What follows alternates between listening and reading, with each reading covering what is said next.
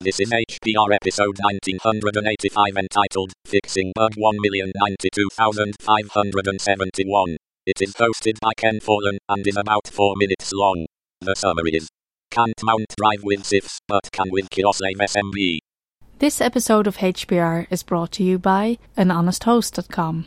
Get 15% discount on all shared hosting with the offer code HPR15. That's HPR15.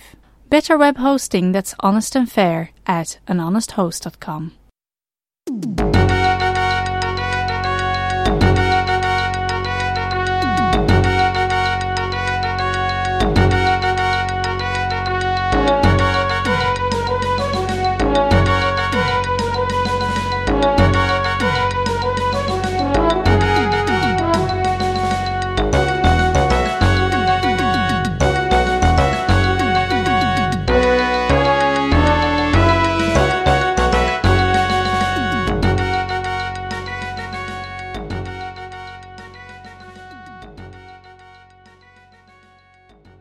This is what I need.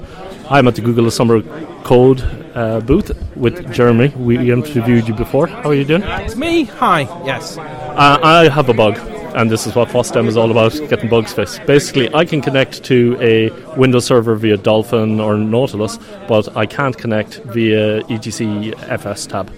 Why is that? All right. So the reason is almost certainly that. I can tell you the difference between FSTab and Nautilus. Nautilus uses libsmb client, which is code that we write as part of the Samba project. Now, libsmb client supports both SMB1 and SMB2, and Kerberos and NTLM.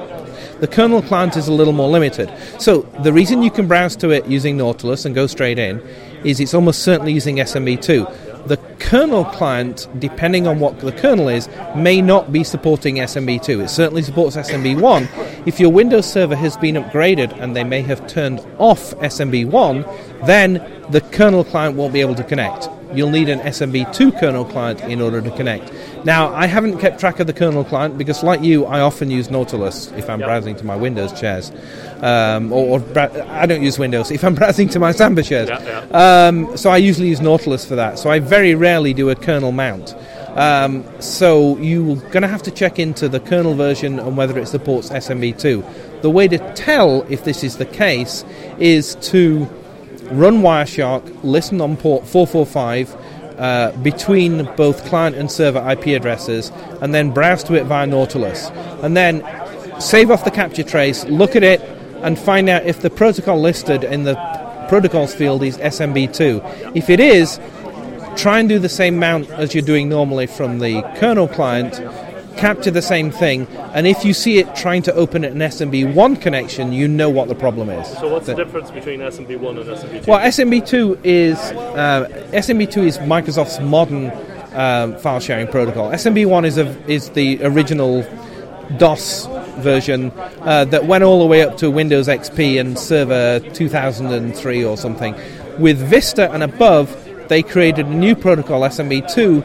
It's actually, funnily enough, with Samba to Samba, we could get the same performance out of SMB1 that Windows had to create a new protocol to do, because we pipeline our reads and writes on the wire.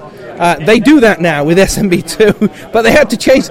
They were so frightened of changing the SMB1 code in the Windows client, because nobody understands it anymore, that they invented a new protocol so that they could create a new client that they can fix. So that the SMB2 client pipelines reads and writes. They also integrated our idea of doing transport level encryption, so you can have an encrypted connection. That's actually they had to wait for SMB3 to get that. But anyway, so SMB2 means SMB2 or above, which goes all the way up to 3.x. It's a more modern protocol. It's all handle based. It does much larger reads and writes. It does more asynchronous. It's kind of a more modern file sharing protocol, but we implement it anyway.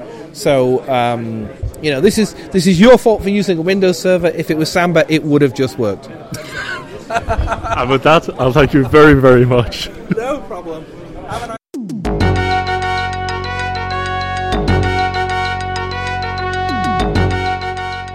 You've been listening to Hacker Public Radio at hackerpublicradio.org. We are a community podcast network that releases shows every weekday, Monday through Friday. Today's show, like all our shows, was contributed by an HPR listener like yourself. If you ever thought of recording a podcast, then click on our contribute link to find out how easy it really is. Hacker Public Radio was founded by the Digital Dog Pound and the Infonomicon Computer Club and is part of the binary revolution at binrev.com. If you have comments on today's show, please email the host directly, leave a comment on the website, or record a follow-up episode yourself. Unless otherwise stated, today's show is released under a Creative Commons Attribution Share Alike 3.0 license.